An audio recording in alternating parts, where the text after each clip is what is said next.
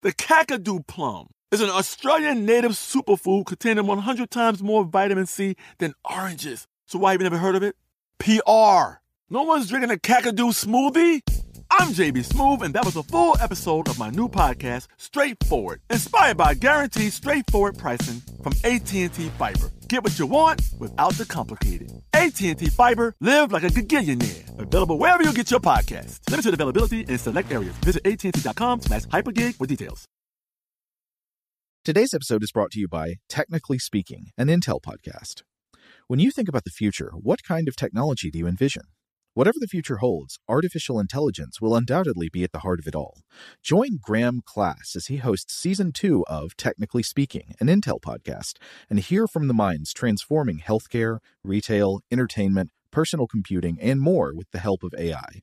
Tune in every other Tuesday and explore the latest technology that's changing our world today and creating a more accessible tomorrow. Listen to Technically Speaking, an Intel podcast on the iHeartRadio app, Apple Podcasts, or wherever you get your podcasts. Okay, picture this. It's Friday afternoon when a thought hits you. I can spend another weekend doing the same old whatever, or I can hop into my all-new Hyundai Santa Fe and hit the road. With available H-Track all-wheel drive and 3-row seating, my whole family can head deep into the wild. Conquer the weekend in the all-new Hyundai Santa Fe. Visit HyundaiUSA.com or call 562-314-4603 for more details. Hyundai, there's joy in every journey.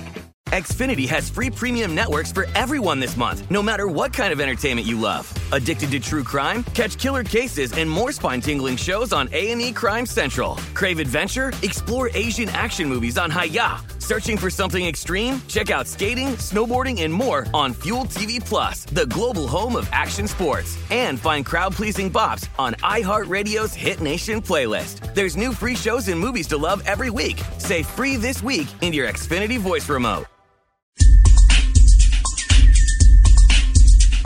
Welcome to Stuff to Blow Your Mind from HowStuffWorks.com. Hey, welcome to Stuff to Blow Your Mind. My name is Robert Lamb.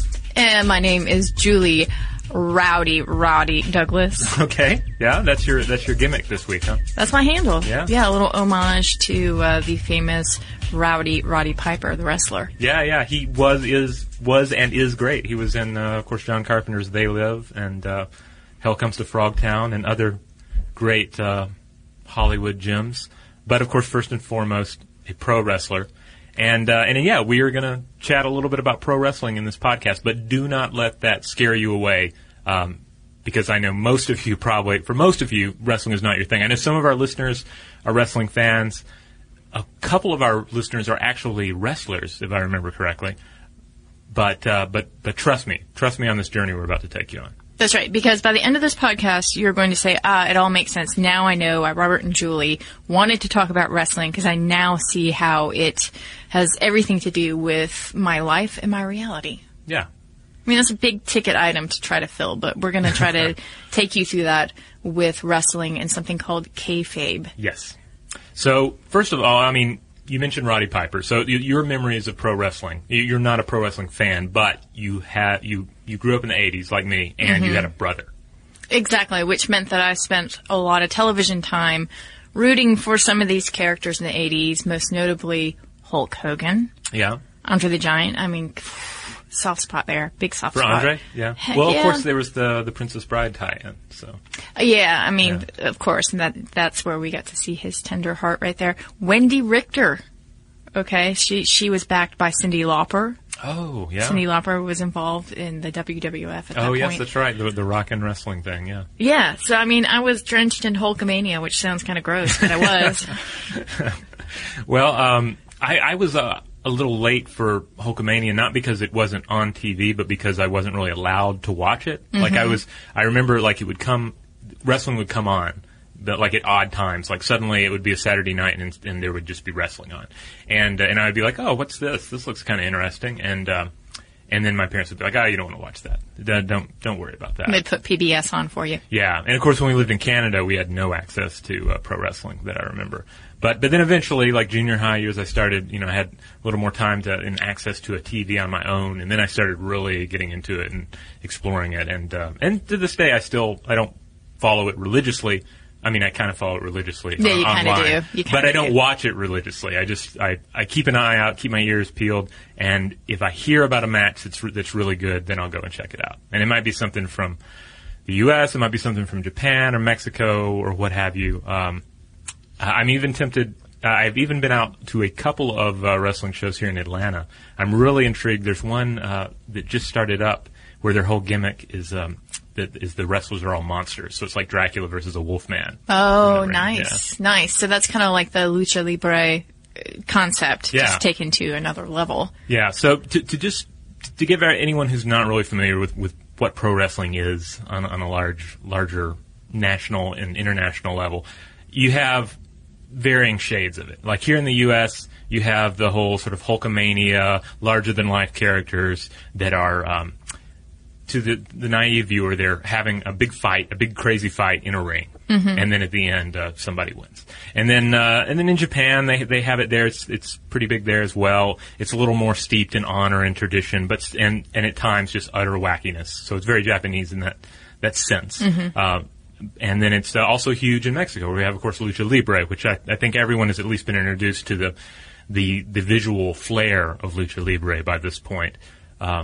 Crazy costumes, guys flying all over the place, but then at its roots, it all comes back down to guys grappling with each other. Now, pro wrestling, here's a big spoiler for everyone, pro wrestling is quote-unquote fake. Now, you get into trouble. What? I know. You get into trouble, though, with the term fake, because fake is such a big word that it often takes on this negative connotation of that implies that what's going on does not involve talent, does not involve skill, does not involve physical wear and tear, and pro wrestling involves all of those things. It requires highly skilled individuals to do it right. There's a lot of thought that goes into it. It's ultimately storytelling in the ring, like a physical storytelling. And it's very well choreographed, and it has to be. Well, you choreographed and or improv. Because there are guys that have worked with each other enough, they go out there and they don't necessarily know what all the little moments are going to be. They know the big moments that are going to happen. They know how it's going to end, maybe, but there's a certain feeling each other out and going with the flow of it. That really, kind of an improv kind of vibe.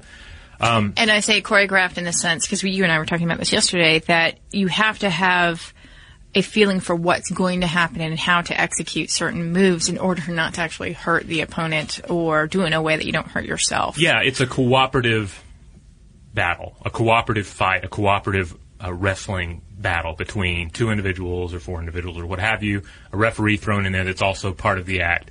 But again, it's a lot of wear and tear involved, and individuals do become injured.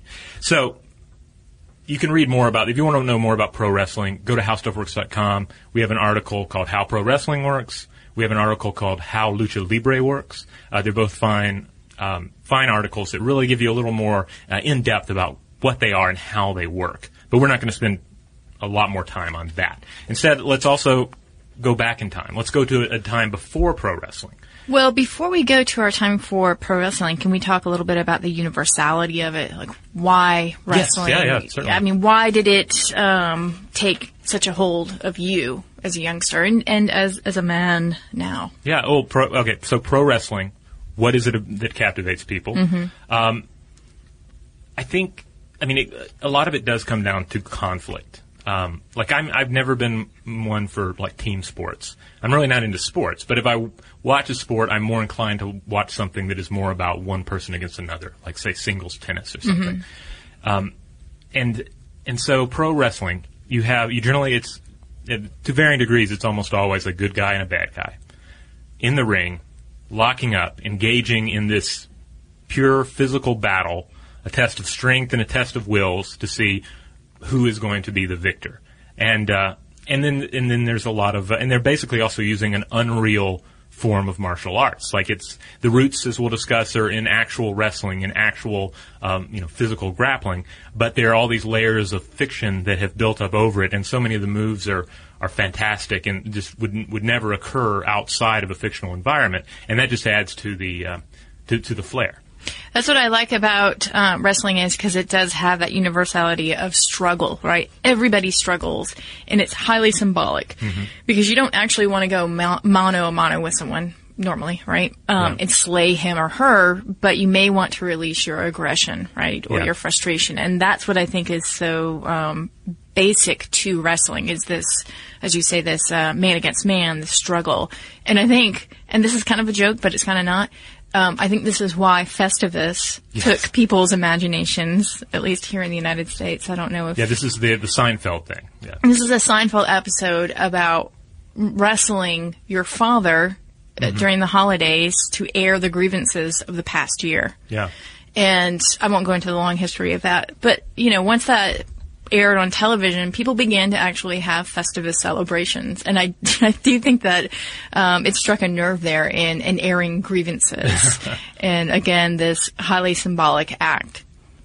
Yeah, and it's certainly when you throw in the characters. I mean, in pro wrestling, you'll have, especially say in Mexico, where the masks are so rich, and you'll have like one character, and there's an even bigger divide between good guys and bad guys. There's less in between. There's less gray area. It's the rudos and the technicos. So on one hand, you have, you know, guys in devil masks and skulls and snarly beast faces, and on the other more, you know, serene and positive images, like guys with crosses on their faces because, you know, a heavy, a Catholic element down there. You know, guys with say like a cat face, like Blue Panther comes to mind as a mask that was in a way like embodying like an animal spirit and something like positive that you would strive for. And so these symbolic characters are locking up in the ring, and it brings to mind like non-wrestling passion plays, you know, where you'll have certain members of a village dress up as like an evil outside force, and then others dress up as the victor and reenact myths that are vital to a community or a people. So there you have that basic trope that's so important to humans, good versus evil, and you have all this pageantry. And we're going to discuss in a little bit why this pageantry matters, why it matters to aspects of science or economics. But before we do that, we need to unpack the sport a little bit more and tell you about some of the basics behind it. Yeah, because, again, you watch pretty much any pro wrestling product on TV now in any country, and there's going to be something that's unreal about it. And ultimately, it is to some degree like choreographed or at least cooperative. It is a performance. So how did we get to the point where we have this performance of this sport versus its original roots? Because you don't see this in every sport. I mean, you could make a case for, say, Harlem Globetrotters is an exposition, a fake team having a fake basketball game against another team. But you don't see that in most sports. So what is unique about pro wrestling? Okay, so you go back in time to like the earliest aspects of human culture, and you have people locking up. You have people wrestle. Like wrestling is pretty much as old as humans, because at the very base you have conflict, bestial conflict between people that involve clawing each other, dragging each other to the ground, biting, jabbing, butt punching, the whole 9 yards. Butt punching? Butt punching, yeah. Banned in most combat sports.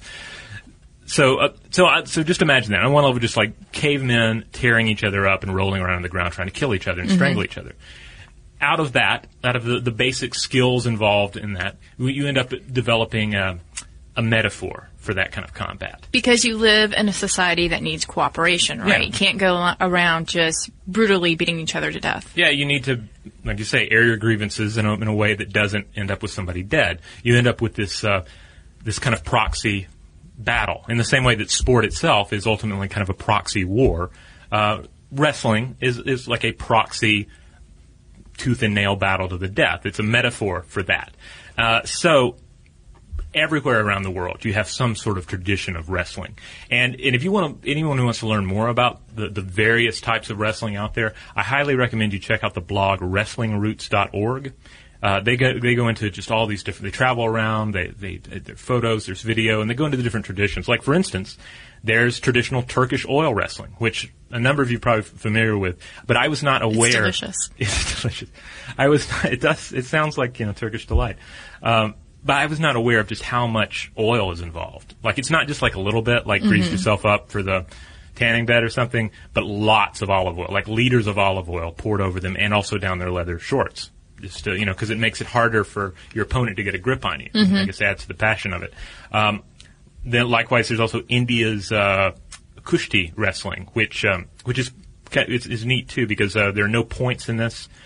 You can only win by pinning, and you can also grab onto the shorts. Like some wrestling traditions are like, don't grab onto the shorts. And in this tradition, it's okay to use the shorts for leverage, which I guess is like sumo in that regard, because I think in sumo wrestling, yeah, you had to grab on. You had to explain that to me because I kept thinking that people were getting pantsed. Yeah, there's no pantsing in Kushti. But Kushti is also interesting because the wrestling takes place on softened earth where they've poured out this ghee mixture to the soil, which is neat. You have this element of ritual to it as well. And there's just anywhere on earth you can go, you can find some sort of culture of wrestling. But as far as the transition from these cultural folk wrestling traditions, the transition from that into professional wrestling, we end up looking at European models. Mm-hmm. There are all these different European models of wrestling, of folk wrestling that were popular and continue to be popular. But certainly back in the 19th century, you had a couple of things of note. You had the catch as catch can style of wrestling, and you had the Lancashire style, and they're closely related. Yeah, they're closely related. 1871, there was this guy named J.W. Chambers, and he was kind of a minor celebrity, and he was the editor of Land and Water, and he started promoting a new grappling system that he called catch as catch can style, first down to lose. Mm-hmm. And this was a folk wrestling tradition that also wasn't completely groundbreaking because it was based on earlier models, but it involved guys locking up, and you could pretty much apply any type of hold above the waist. Mm-hmm. And first down to lose is a big part of this too. Yes. Because this actually changed the sport quite a bit. Yeah. Because otherwise, if you're looking at past traditions, you could have wrestling matches going on for days, meaning, the person hadn't submitted yet, said, hey, I give up. And so they would break for the day and resume the next day. Well, the Lancashire style, was like that. I was reading this book, Wrestling by Walter Armstrong, which is an 1890 book, where this is a pre-pro wrestling book, talking about these different folk traditions. And he has a couple of bits I want to read from that about the Lancashire style. Quote, sometimes a wrestler will apparently make an unsuccessful attempt to wrench off the other's head, twist his arms from the sockets, or break his fingers, finally rolling him bodily over, all of which are eluded in a simply marvelous manner. Their elasticity of their movements is at times something remarkable, as they struggle, writhe, and twist for hours together before obtaining a fall. It would go on, not only would it go on for hours, but here's another quote from the book. When a match is not concluded on the day appointed, the referee orders the combatants to meet again and commence wrestling after being weighed at the same time and place every day, except Sunday, until a decision is arrived at. So you would have this match that would go on for days. Mm-hmm. And they were like, there are minor breaks as well. It's not just constant action, but still, this goes on for days. And then there's the brutality of it. We already read the part where he's talking about people's heads being twisted. But this is a quote from an 1897 book called Fencing, that had a number of authors, but Walter Armstrong also contributed to this. And the quote goes, with regard to Lancashire wrestling, there can be no question that it is the most barbarous of the English systems, and it more nearly approaches the French dogfighting and tumbling than any other. A fair stand-up fight with the naked fists is the merest skim milk, in fact. A perfect drawing room entertainment in comparison. Huh. So, yeah, the rules of it were pretty lax. Yeah, it was basically like don't crush your opponent's fingers, right? Like this was sort of it would happen. It would happen. They would tend to say, please don't break each other's bones. Yeah. And the reason why especially the fingers or the hands that they frowned upon that is because a lot of the people who were doing this were working class, in particular in Lancashire, England. Yeah. They were working in coal mines. So obviously if you crushed your opponent's fingers, then you're putting that person out of work for a while. So there's a cultural contract here. It's like, wrestling is fun, but we all have other jobs we need to do. Right. That being said, the Lancashire style involved struggling on the ground, catching legs, which the catch system that is described in this book does not. Catching legs, twisting limbs, bending fingers, And so it was. So you had two things going on here. Three things, actually. First of all, there's something about it that's really entertaining. People were really getting into this. They enjoyed doing it. They enjoyed watching it. But it's super long. It's just way too long. It's a commitment, right? It's a commitment to act in and a commitment to watch. And then it's really violent. And you would have situations where, individuals would become real badly injured in this sport. So how do you make money off of something like that, right? You're a promoter. You want to carry this around from town to town and have these matches and people pay to watch them and all of this. You don't want it to be that long. You want a product that you can market a little better. Mm-hmm. It's like how many people really have it in them to go see Wagner's The Ring Cycle, where you have to go like multiple days to see the whole opera. You want a condensed version. You want something smaller, or most people do, So let's find a version of this that fits into a smaller package, and let's find a version that doesn't injure the participants as easily, because these are ultimately the people that you're making your money off of. It's like we're podcasters and writers and editors here at How Stuff Works, and generally the risk of injury on the job is low. It's more like carpal tunnel syndrome and strained eyes, paper cuts. Well, there you go. What if we were using a type of paper that was like just cutting fingers off left and right? You'd want to eliminate that paper because you need these people to run the business, to keep the business running. And likewise with the wrestling, you need to make it a little less brutal. But the thing is, if you take too much of the brutality out of it, if you say, all right, well, don't touch the fingers at all because we don't want to risk that, or all right, no grabbing the legs anymore, then you end up taking away from what is attracting people to it. So what do you do? You start tweaking it a little bit you start layering just a little bit of fiction on it. Right, and this is where you start to see some of the manipulation coming in to the sport and just sort of mounting as it progresses through history. Like maybe it starts with, all right, guys, when you go out there tonight, just go like 1 hour instead of 6, just 1 hour, and also just kind of work together a little bit so that you don't, injure one another in a really horrible way. Right. It becomes so much more about showmanship. Yeah. But what I wanted to point out is that this is something that became very popular all over the world, as you already noted, in various forms. But this sort of catch as catch can wrestling and this Lancashire was actually exported when immigrants went to different countries, like in the United States. It became very popular. And it even hit the big time at the Olympics at one point in 1908. It showed up there. And I wanted to point this out because this is just seems so fictional, but it's not. Abraham Lincoln actually was one of the stars of catch wrestling in the United States.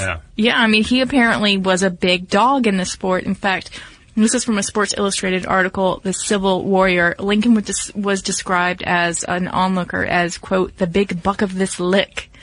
And this onlooker saw Lincoln give the notorious county wrestling champion Jack Armstrong the worst thrashing of his life one hot September day more than 163 years ago. The article goes on to say that was the future president's most celebrated victory.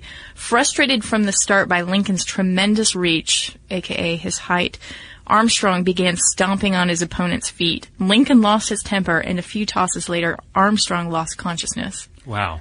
So, I mean, here, Lincoln was a brawler, is what I'm saying.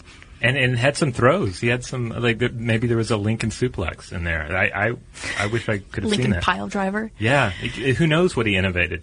In that, the article that you were looking at there, it also mentioned that a few other presidents, were involved with some type of wrestling at some point. Like, of course, Teddy Roosevelt was up to grappling around with the boys in the dust. I would have been surprised had he not. But Lincoln was into the rough stuff. He was into the catch wrestling. Yeah, and I think that kind of points to the popularity of the sport and the fact that, again, it was exported and it started to show up at these county fairs. Mm-hmm. And then this is where you began to see these various counties loosely organizing themselves and producing winners from different regions of the country. Yeah. And believe it or not, these regions eventually coalesced into what is now the World Wrestling Federation. Well, now it's World Wrestling Entertainment. Right, but exactly. WWE. World Wrestling as the big billion-dollar industry that it is today. Yeah, you mentioned the Olympics. Like the history of wrestling in the Olympics is pretty interesting. 1896, that was the first modern Olympics, and Greco-Roman wrestling was there. But the interesting thing about Greco-Roman wrestling, it's basically European wrestling. It's based in European folk wrestling traditions, particularly some French traditions. So it's really not all. I mean, you call it Greco-Roman, but it's more of a central, Western Europe kind of a vibe to it.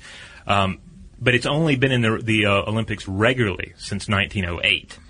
And then in the 1904 games in St. Louis, in that particular year, a limited form of catch-as-catch-can wrestling was there, but Greco-Roman was not. And it was the 1908 London Games where we saw both Greco-Roman and catch-as-catch-can finally coming back. So, as a sort of casual observer of wrestling and Olympics, I always kind of thought, I guess Greco-Roman, that's the real deal. That's the old stuff, and it's been around forever. And that pro wrestling was the new stuff. Is that what you're thinking? Yeah. You just kind of throw it into that kind of dichotomy, but it's not quite that simple. So anyway, but back to layering the fiction on. Like you say, you're going around to these different counties. You're letting the guys know, work together, put it in a certain time frame that makes sense, and then all the other changes become naturally. Like you can imagine all the every step of the way on the journey from catch wrestling to pro wrestling, because you might say, all right, well, it would really make more sense if the hero won tonight rather than the villain, or rather the villain should really win tonight, because then it's going to make it all the more awesome when the hero wins the next night. So you end up throwing in narrative flows. Think of things like everyone loves an underdog story. So, but if you wait for underdog stories to emerge organically in a sporting environment, sometimes you got to be pretty patient. But if you can orchestrate it, if you can spin it, and if you can say, hey, you're the underdog tonight, and it happens, then you're improving the product that you're selling. So you keep going, and then you get to the point where you're adding elements to the physicality of the match, to even the physics of the match, that make it more flashy, that make it more entertaining.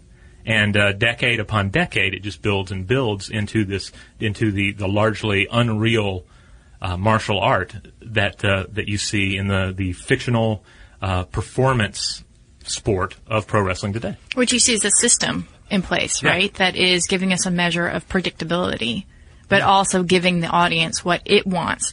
And Roland Barthes, you sent me this great article, or rather essay, by the French philosopher Roland Barthes. He took on wrestling, and he talked about why it is so intoxicating to people. And basically it was saying, and I'm paraphrasing here, but he was basically saying that it's not a real image of passion that the audience wants. They just want an image of passion. It doesn't have to come from a real place.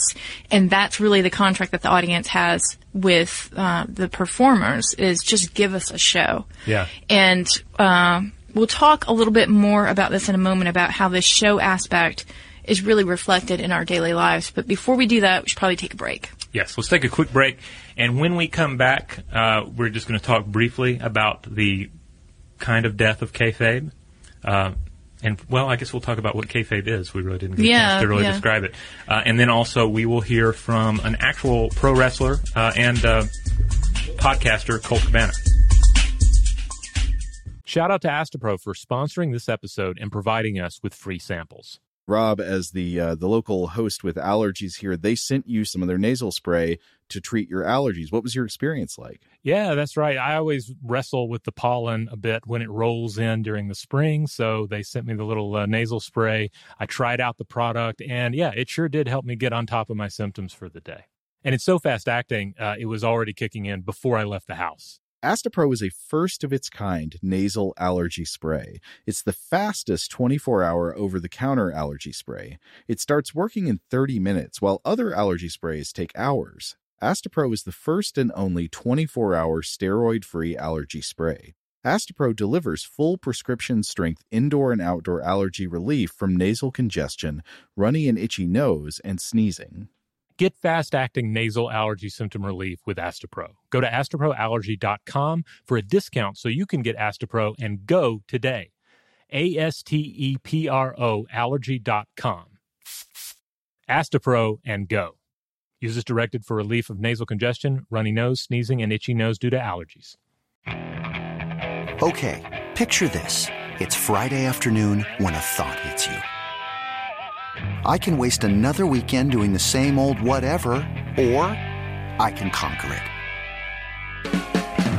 I can hop into my all-new Hyundai Santa Fe and hit the road. Any road. The steeper, the better.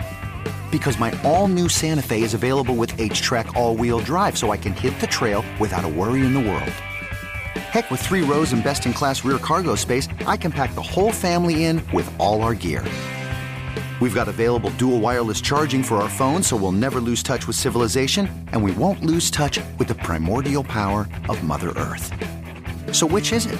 Waste the weekend or do something a little more epic? And conquer it in the all-new Hyundai Santa Fe. Visit HyundaiUSA.com or call 562-314-4603 for more details. Hyundai, there's joy in every journey. Today's episode is brought to you by eBay. eBay Motors is here for the ride. Remember when you first saw the potential? And then, through some elbow grease, fresh installs, and a whole lot of love, you transformed 100,000 miles and a body full of rust into a drive that's all your own. Look to your left. Look to your right. It's official. No one's got a ride like this. There's nothing else that sounds like, feels like, or looks like the set of wheels in your garage. With over 122 million parts, you can make sure your number one ride or die stays running smoothly, so there's no limit to how far you can take it. Brake kits, turbochargers, engines, exhaust kits, roof racks, LED headlights, bumpers, whatever your baby needs, eBay Motors has it. And with eBay Guaranteed Fit, it's guaranteed to fit your ride the first time, every time, or your money back. Plus, at these prices, well, you're burning rubber, not cash. Keep your ride or die alive at ebaymotors.com. Eligible items only. Exclusions apply. Today's episode is brought to you by Technically Speaking, an Intel podcast. When you think about the future, what kind of technology do you envision? Whatever the future holds, artificial intelligence will undoubtedly be at the heart of it all. Join Graham Class as he hosts Season 2 of Technically Speaking, an Intel podcast from Ruby Studio in partnership with Intel. Explore the future of technology that's rapidly evolving our world today with the help of AI. There's still so much work and research needed to fully understand the power and potential of AI, and Intel is at the forefront of implementing AI in revolutionary technology that's changing the world we live in for the better. In each episode, Graham interviews the minds transforming medicine and healthcare, retail, entertainment, personal computing, and more while pioneering new uses for AI in these spaces. Tune in every other Tuesday and explore the latest technology that's changing our world today and creating a more accessible tomorrow. Listen to Technically Speaking, an Intel podcast on the iHeartRadio app, Apple Podcasts, or wherever you get your podcasts. All right, we're back. Right. Yeah, we are. And you know what? I don't think that people realize, but when you were talking about Stamps.com, you were actually wearing your wrestling outfit. Yes. And your cape was waving in the wind behind you. Yeah, that was my promo I was cutting there. I know. I felt like you sounded very like WWE. That would actually be great. It's too bad the Macho Man is no longer with us, because I would love to hear a Stamps.com advertisement for Macho Man. Of course, because he had a lot of moxie, right? Yeah. And that's what we're talking about here when we're talking about how pro wrestling, what we think about it today, the sort of fakery, the illusion that's put forth, or not so much the illusion anymore, is predicated on this moxie and this ability to put forward a character and put forward these tropes and act them out. Yeah. And this is related to this term called kayfabe. Yeah, because, like we said, the gradual addition of fiction to catch wrestling, you can't just, like, the first night you did it, the first night that you're out there and you say, hey, you guys are going to work together on this and he's going to win, you don't announce that to the crowd. And likewise, you just don't market the product like that. So you have this thing, this kayfabe, this carny talk for keeping the secret. You don't let the audience, you don't let the marks know what's up. You don't explain to them how the magic trick works. You don't let them know that there's a magic trick at all. If one dude is acting like he's the heelish villain, and the other guy is the face, the baby face, the good guy, they have to keep fooling everyone. They have to keep the act up because it's the act is what they're selling.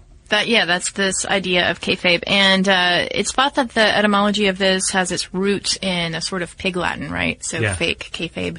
Keep it fake. Keep it fake. And that there apparently are various ways to say this, like kayfabe. That might have been the way that Carney's would have said it back in the day. It is, this is some straight up Carney stuff we're talking about here with kayfabe. This is, but this is what has colored pro wrestling, and this is what is so interesting about it. And as you had pointed out, you've got the heel, who is the bad guy, right?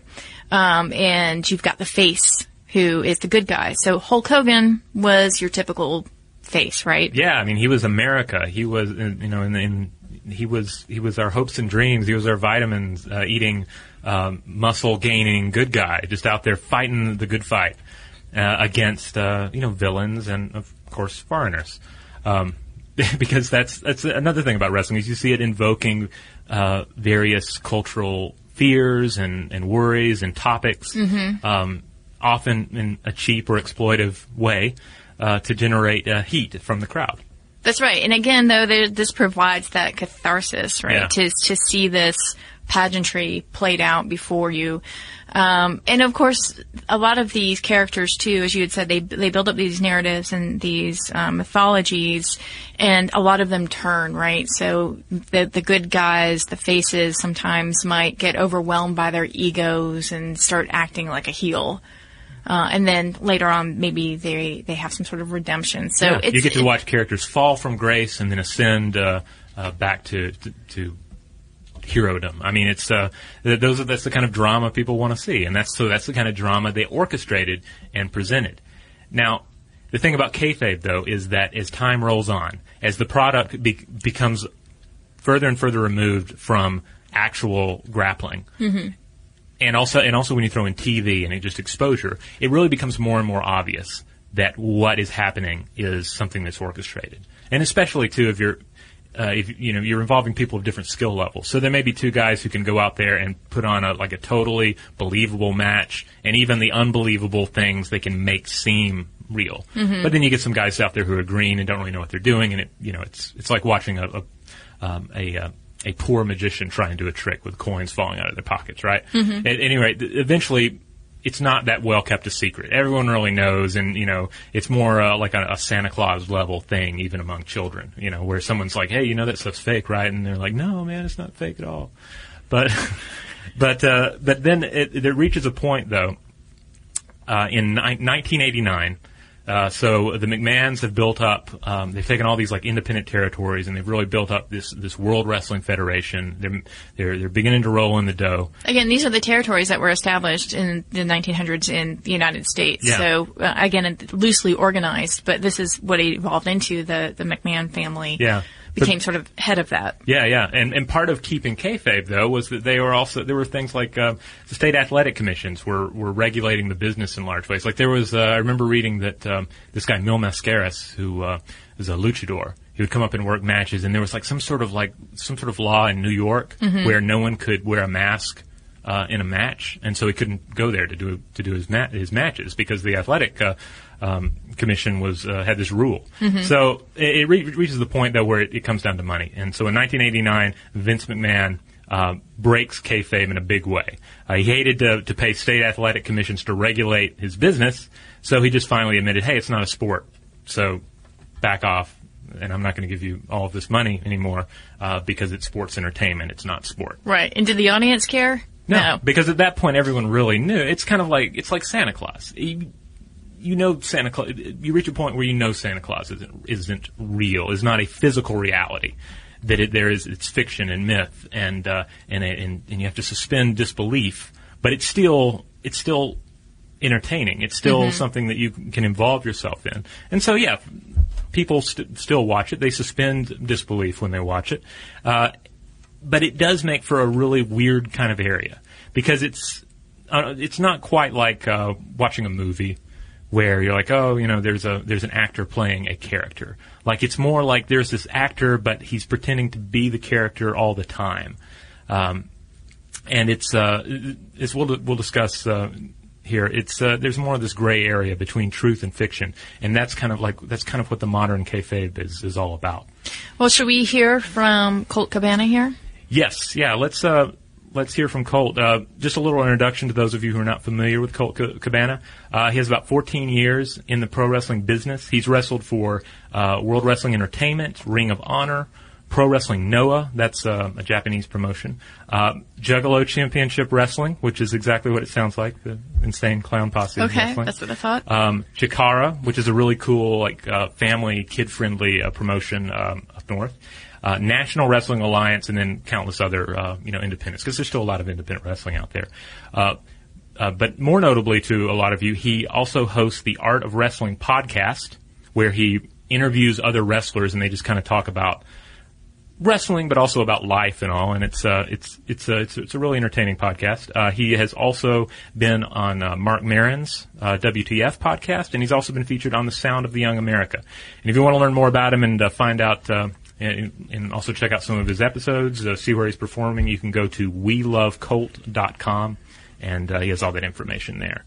So I had recently spoke with Colt on the phone, and we were wondering to what degree we should keep kayfabe here, and I could act like I'm actually speaking to him live, when actually I'm rereading my questions that I asked him, and then we're cutting in his answers.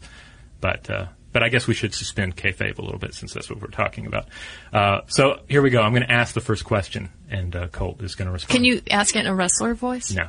I think that would be disrespectful. Well, no. I'm just in the spirit of kayfabe. No. All right, so first off, Colt, do you have a specific character in mind when you perform in the ring? Yeah, I have a specific persona or character when I go out in the ring. It's a lot like who I am in real life, but I know that I have to be on, and I'm not going to break away from this character, and I'm going to commit no matter what, because I'm on stage or / ring. So yeah, I want to keep to my character and what I have going through my head for what I want to do in that specific match or instance. So based on your experiences, do acting and wrestling go hand in hand? I see a big parallel. I definitely see a big parallel to acting and wrestling, and I see it now more than ever that I've kind of dabbled, or I'm putting the two together in correlation more than ever. I see that the similarities between the both. I guess once I was wrestling, as I was wrestling, I was never like, oh, I'm an actor or I see the similarities. But then when I started doing a little bit of acting and comedy, then you realize, holy crap, I've been acting and doing comedy for the past 10 years in a wrestling ring. Now, I imagine a number of listeners at this point may have gone to Wikipedia and you look up Colt Cabana, and over there on the right you'll see a list of aliases that he's used in the ring. Different, because some guys in wrestling may go in and they're only ever like one name, but most end up using various names, various gimmicks, various personas that they take on in the ring. Just looking at the list for Colt, he has wrestled as Chris Guy, as Colt Nevada, as The Goon, as Matt Classic, as Masked Flipper number 7, as Officer Colt Cabana, as Punchline, as Scott Colton, which that's his real name, as Scotty Goldman, as Twinkie the Kid, and Colt Daddy. So, Colt, of all these characters, and granted some of these are just one-offs that maybe only existed once, which one is the furthest from the real you? I do a character called Officer Colt Cabana, and I do that for the Insane Clown Posse's Juggalo Championship Wrestling. And the great thing about it, and what's the most interesting thing, is that people have learned to love the character Colt Cabana, the fun-loving, happy-go-lucky professional wrestler, the nice guy of professional wrestling. And then they know, it seems like it's almost like they're in on the joke of when I go and I become the bad guy at the Insane Clown Posse's shows, and now I'm the Officer Colt Cabana, and I'm swearing, and I'm vulgar, and I'm rude, and I'm vowing to take the Juggalos and arrest them one by one. And it's so completely different, not only from who I am, the person, but who Colt Cabana, the wrestler, is that this character has taken on like a life of its own and a niche of its own, and people really seem to love it. I think because they know that it's so far from who I am and what I am as a person. Now, do you ever find yourself carrying Officer Colt Cabana with you outside of the ring when you go back in the locker room? No. I'll never come back after a performance as Officer Colt Cabana and find myself in the same character. I think because I've been doing it for so long, and I know exactly when I go through that curtain when the match has ended to switch it right off. But when I'm in the middle of the action and the adrenaline is going and I'm allowed to do whatever I want, I definitely get carried away, and I definitely love the fact that I can do everything I want. And I what people don't know is that almost like my real inner personality will come out because I can swear and I can be vulgar and it's accepted and it's fine. So any like real life frustrations that I really have is allowed to come out in this character of Officer Colt Cabana, the bad guy, because as Colt Cabana, the good guy, the fun-lucky, happy-go-loving guy, I could never let that out or else my character would be ruined. But when I let it out as Officer Colt, it's what it's expected.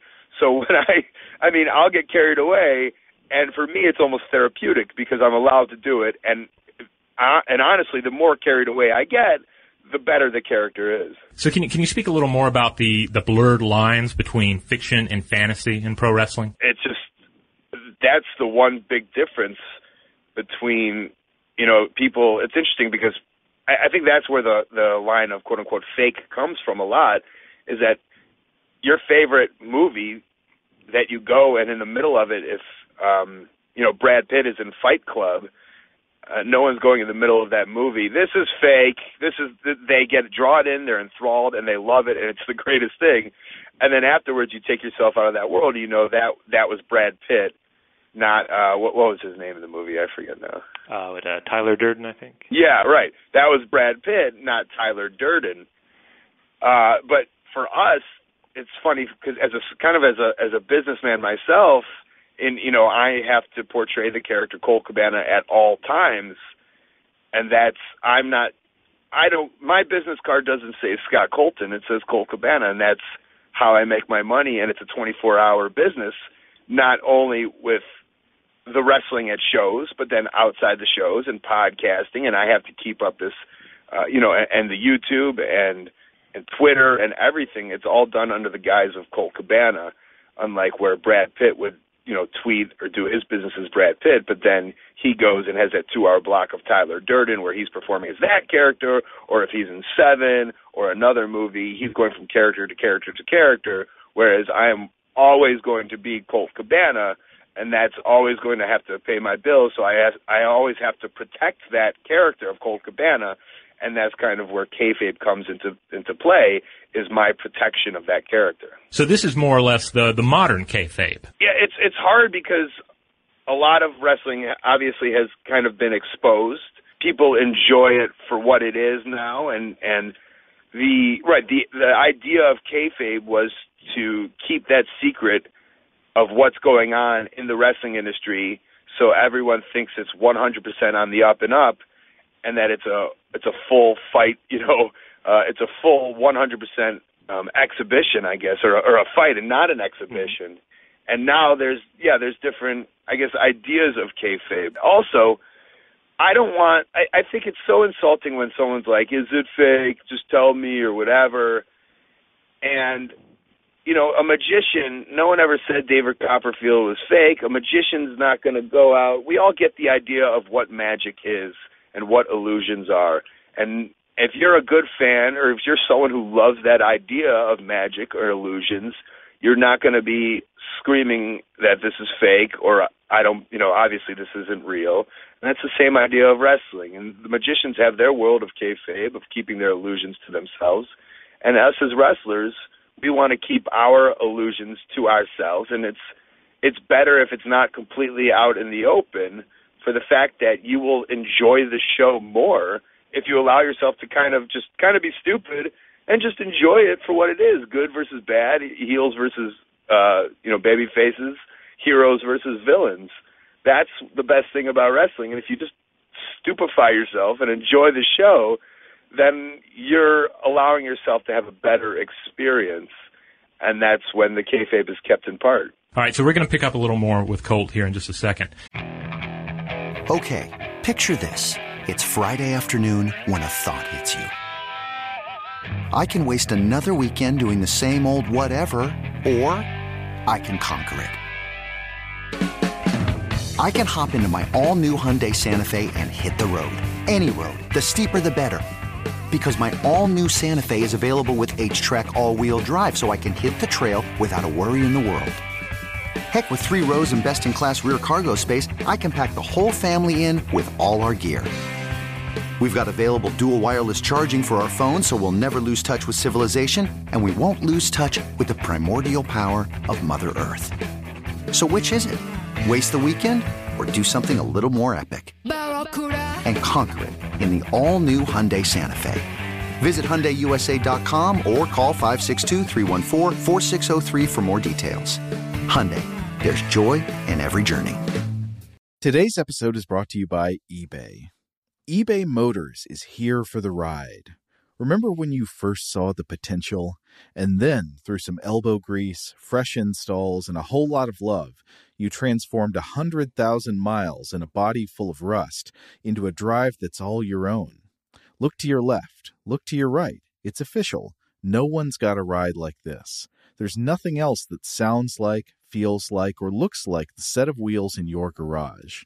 With over 122 million parts, you can make sure your number one ride or die stays running smoothly, so there's no limit to how far you can take it. Brake kits, turbochargers, engines, exhaust kits, roof racks, LED headlights, bumpers, whatever your baby needs, eBay Motors has it.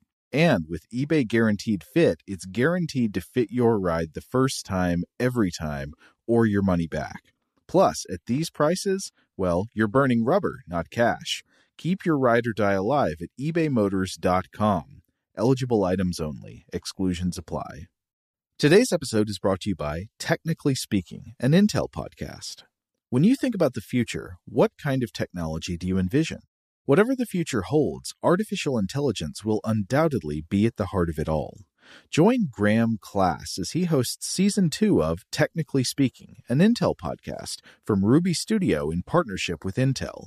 Explore the future of technology that's rapidly evolving our world today with the help of AI.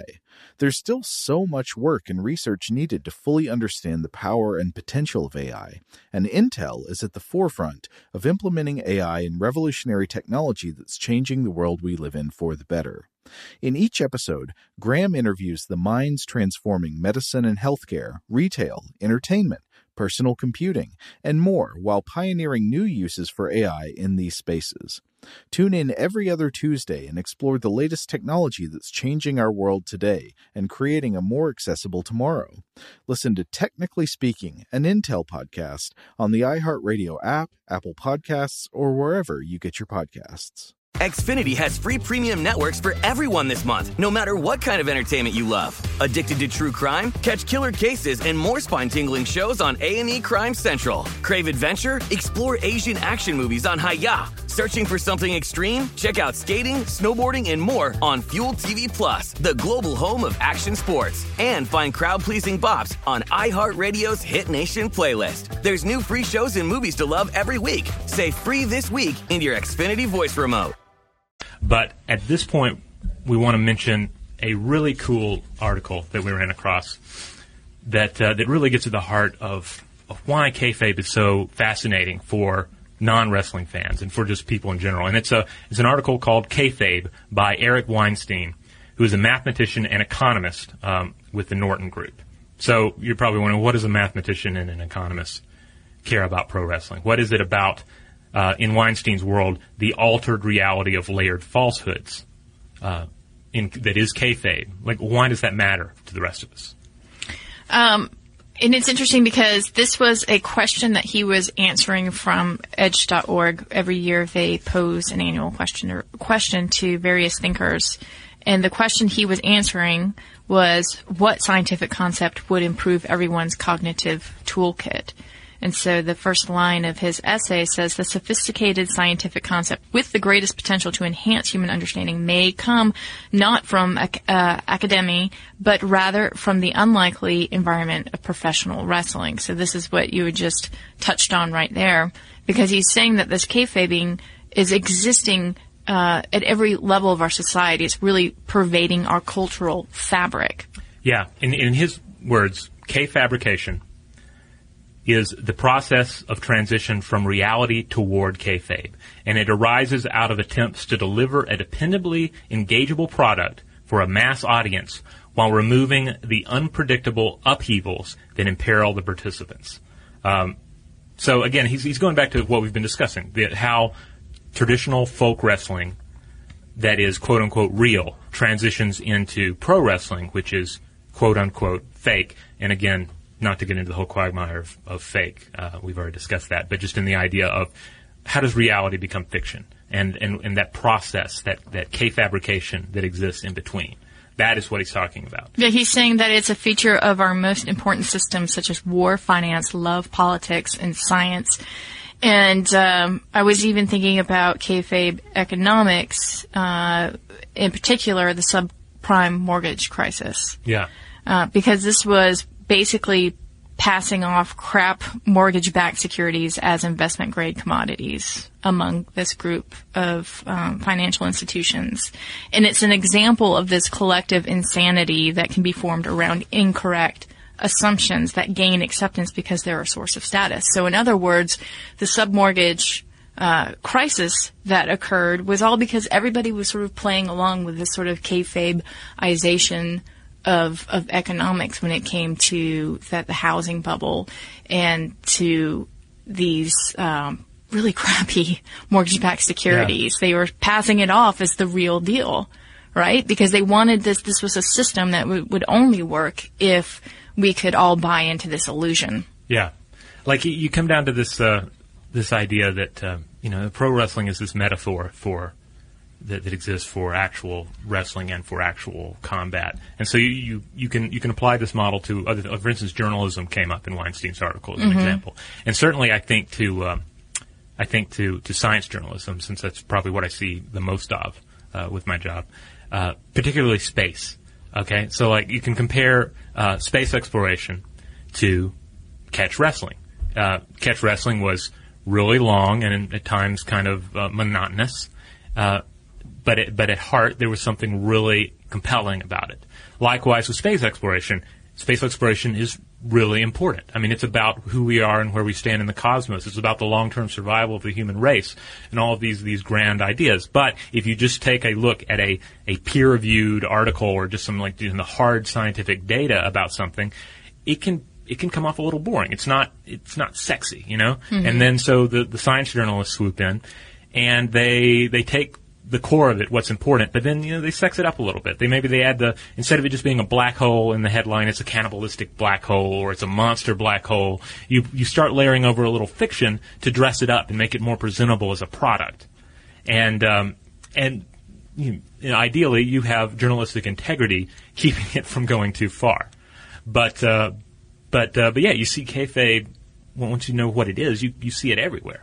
Well, and he talked about it too in science, because if you have a certain agenda, then you would try to fit, certain data or elements to create that fiction, right? And so when I think about it, and I think about it in terms of science, I think about erroneous studies that still have some sort of weight outside of the science world, really. And in particular, I'm thinking about Jenny McCarthy, autism, and this false link between autism and vaccinations. Now, the study that she cited in The Doctor has been discredited over and over and over again, but yet there is this false reality that has been formed around this idea, and it gained status. And this is sort of a perfect example of K-fabrication in our lives, where we don't, as you say, you don't really think about it that way, but when you look at these instances in economics or in science or in journalism and the way things are reported, you begin to see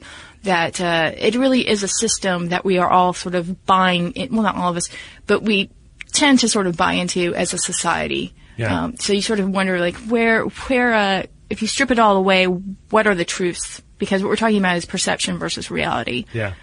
This idea that perception is exalted above actual reality. Yeah, to go back to a quote from Weinstein, he said, "What makes kayfabe remarkable is that it provides the most complete example of the process by which a wide class of important endeavors transition from failed reality to successful fakery." So, let's go back to Colt Cabana, the professional wrestler and professional podcaster, does the Art of Wrestling podcast. Go back to him with just a few more questions about the nature of kayfabe. So, Colt, do you see kayfabe at work in the world around you? Yes, and these are my own, I guess, thoughts, but it's because I've been engulfed in the wrestling world, and I've seen, I guess, the art of trickery, really, is what I've been doing, is I don't believe anything for anything, and that's why these are my own thoughts. Anyone could have, life is subjective, but I refuse to vote because I believe everybody is just corrupt and everyone's out for themselves. Right. And, we hear on the news so much, just politics in general. Everyone's taking money from this person, everyone's taking money from that person, who's ever in charge. Because of wrestling and kayfabe and the idea that, we're quote-unquote working people all the time, that's how I kind of, unfortunately, look at life, but I feel that it's real. That's how life is. And I think that's sad and it's unfortunate, but I think in every aspect, especially those higher power political aspects, that's going on all the time, so much to the point that it's so disappointing, and it's taken me out of that world. I really want nothing to do with it because I believe that they're using that world of trickery or kayfabe or disguising or masking. And, boxing, football, even the realest of real sports, this is going on because it's business. And wrestling was very popular in the very early 1900s or late 1800s, and the matches would go on for so long that some of these matches would be 3, 4, 5 hour matches, and the business people, they said, our business is dying, we need to change this business aspect and this business model. And it all comes down, I guess that's the American way, it all comes down to dollars and cents. And they said, here's how we need to fix, here's how we need to fix wrestling. Wrestling as we know it, catch as catch can. Two guys go in, and the better man will win. And it got so boring, or it got so long, that they were losing their audience, that they changed it and they fixed it so they could make more money. And that's the American way, and that's every job, and that's every aspect. How can we change this, or how can we make so we can make more money? How can we get the most bang for our buck? How can we make money? And that's in politics, that's in unions, that's in unfortunately, police and firefighters, and even the nicest of the nice. I believe it all happens because we're all driven by the almighty dollar. And especially, that's what wrestling's all about too. It's a business. It's how do you make money in this thing. So as a fan of pro wrestling, but ultimately as an outsider to pro wrestling, you hear stories about guys who buy into their own gimmick, who over time ego gets involved, and maybe they're portraying a monster in the ring, and they start feeling like a monster outside the ring. Like I say, ego gets involved, and things supposedly spin out of control. But does that really happen? Does the fantasy ever bleed into reality? Yeah, I would definitely say that people start buying their own hype. They start believing their own hype. They start believing to the character that they are, and that is the idea that then that egos collide with egos, and sometimes during a wrestling match, two people have egos, and they don't think what should happen, so they're going to go into business for themselves, and they're going to change whatever was supposed to happen. And that's when that great line of professional wrestling becomes, is this a work or is this a shoot? Is this real? Is kayfabe happening? Am I getting worked? What's going on? And that happens all the time. And that's what I think is like the new thing that's drawing people to wrestling as opposed to the early, 1930s. This is the new era of what people seem to really enjoy. And not only is it in wrestling, but I think we've all seen it with reality television. What's real in this show? What's not real in this show? And now it's such a blurry line that nobody really knows, especially, Paranormal Activity or whatever that other scary movie was that people seem to really like. That's the new culture that we're in. And it happens for sure in the wrestling ring, in the wrestling backgrounds. You play this character, and again, once you get off set, this is a movie, it's not like you're ending this character. You have to be a part of this character 24/7 because it's your living. And when some people do that, they get caught up in it, and it's very unfortunate, but it can also make for interesting television or interesting drama. So, Colt, thanks for talking to us. Just to close out, give us just a brief spiel about your philosophy in the ring. What does Colt Cabana bring to the product? A lot of people know the world of professional wrestling as two mean men trying to beat each other up, and I always try to take that aspect and change people's mind with it, because wrestling is an exhibition where two people are going in the ring and somebody's trying to win. I don't use anger or I don't use aggression as my way to win. I use humor as my way to win. And I think that always makes for a real fun match, and people seem to like it. And because I'm a humorist inside the wrestling ring, my humor translates outside the wrestling ring. So people really seem to support, and people really seem to relate and enjoy who I am as a wrestler and performer in other things that I do in terms of the way I tweet or the way I podcast or the way I have different comedic/wrestling ventures that I put out in the world. And I think when you put that all together, that makes the ultimate showman or the ultimate entertainer, or what you have it. So I like the idea that I've kind of crossed this line of not just a wrestler, but an entertainer for everybody. So there you go. Thanks to Colt for taking the time to chat with us. I think as we're recording this, he's in Japan wrestling some matches. And again, if you want to check out his stuff, just go to WeLoveColt.com. And just to close this out, I wanted to bring up this question about whether or not this is something we can even avoid, because we've talked about how storytelling, fictionalizing, creating realities for ourselves is part and parcel of being human, and it makes me think about those babies studies that we keep coming across in various ways in our research. And I'm talking in particular about Karen Wind, who's a Yale psychologist who has looked at babies and morality.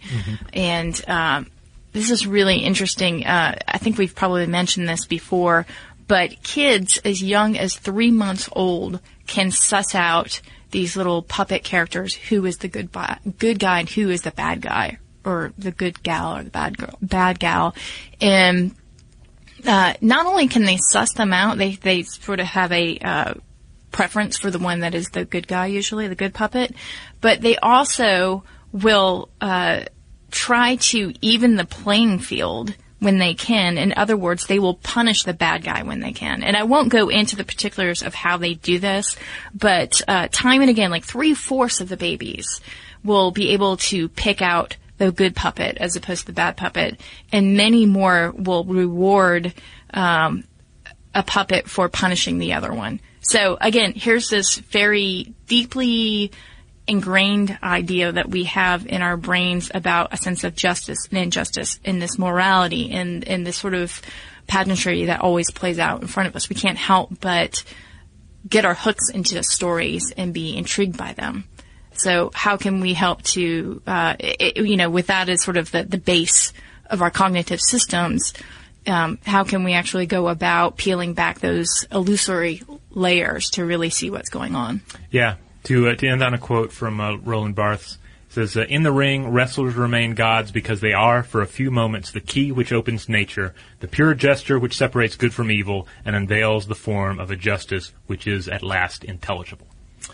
So we're gonna talk a little more about some related issues to this, about what happens when the self is layered in these various elements of fiction. The episode is going to be called Undercover Actors and the Shadow Self.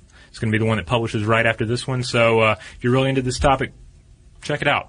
We promise there's some excellent content in there. So let's putting wrestling aside now. Let's ask the robot to come over here and bring us some listener mail.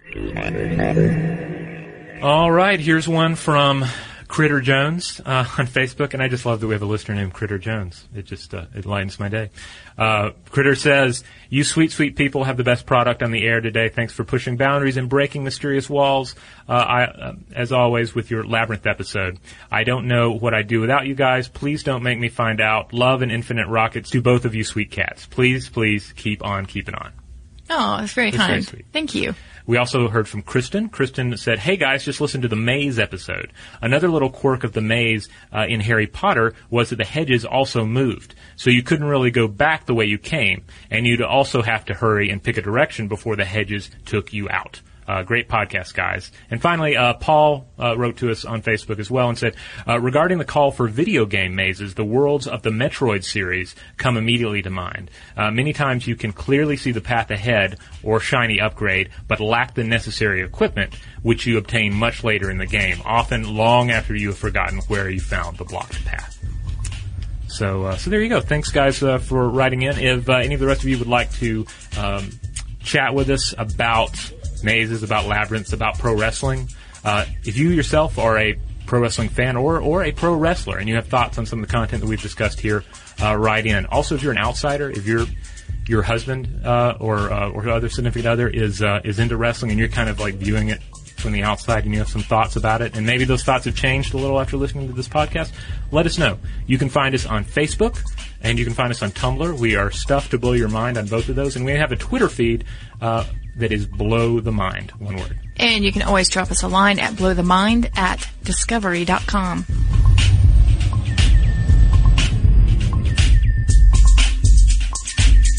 For more on this and thousands of other topics, visit howstuffworks.com.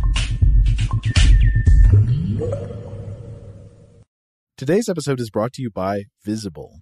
The future of wireless is here, and it's transparent. Switch to Visible, the wireless company that makes wireless visible. Get a one-line plan with unlimited 5G data powered by Verizon, just $25 a month, every month, taxes and fees included. No hidden fees, no surprises, no, really. What are you waiting for? Get with the times and switch to Visible at Visible.com. Monthly rate on the Visible plan. For data management practices and additional terms, visit Visible.com. Rev up your thrills this summer at Cedar Point on the all-new Top Thrill 2. Drive the sky on the world's tallest and fastest triple-launch vertical speedway. And now, for a limited time, get more Cedar Point fun for less with our limited-time bundle for just $49.99. Get admission, parking, and all-day drinks for one low price. But you better hurry, because this bundle won't last long. Save now at cedarpoint.com.